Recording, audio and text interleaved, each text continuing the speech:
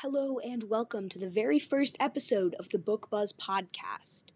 So I'm very excited to start, and the first book of the podcast is going to be The Crossover by Kwame Alexander.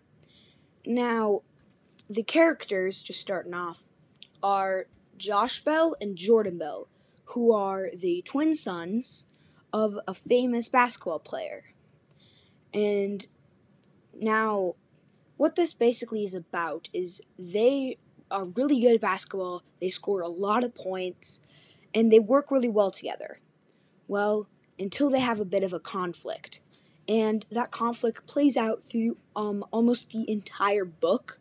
And they really have to work through that conflict and see if they can solve it or figure it out.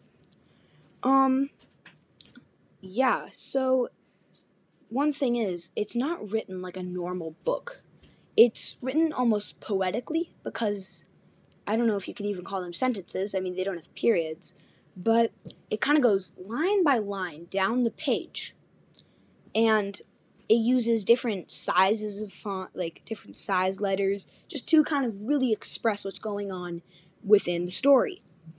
I think it's a really cool way of writing. So, it's pretty cool.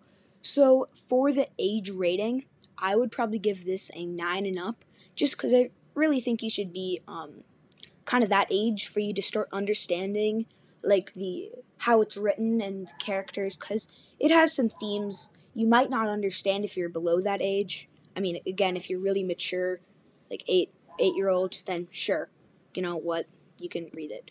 But I don't know, it just has some themes that I think are really important that you might not quite understand if you're 8. I don't know. Depends on the person. So yeah, I'd give it a 9+ for age. For a star rating, I'd probably give this a 5 out of 5 stars. I just love how it's written. I love the characters. I just love everything about the book. Yeah, so 5 out of 5 stars there.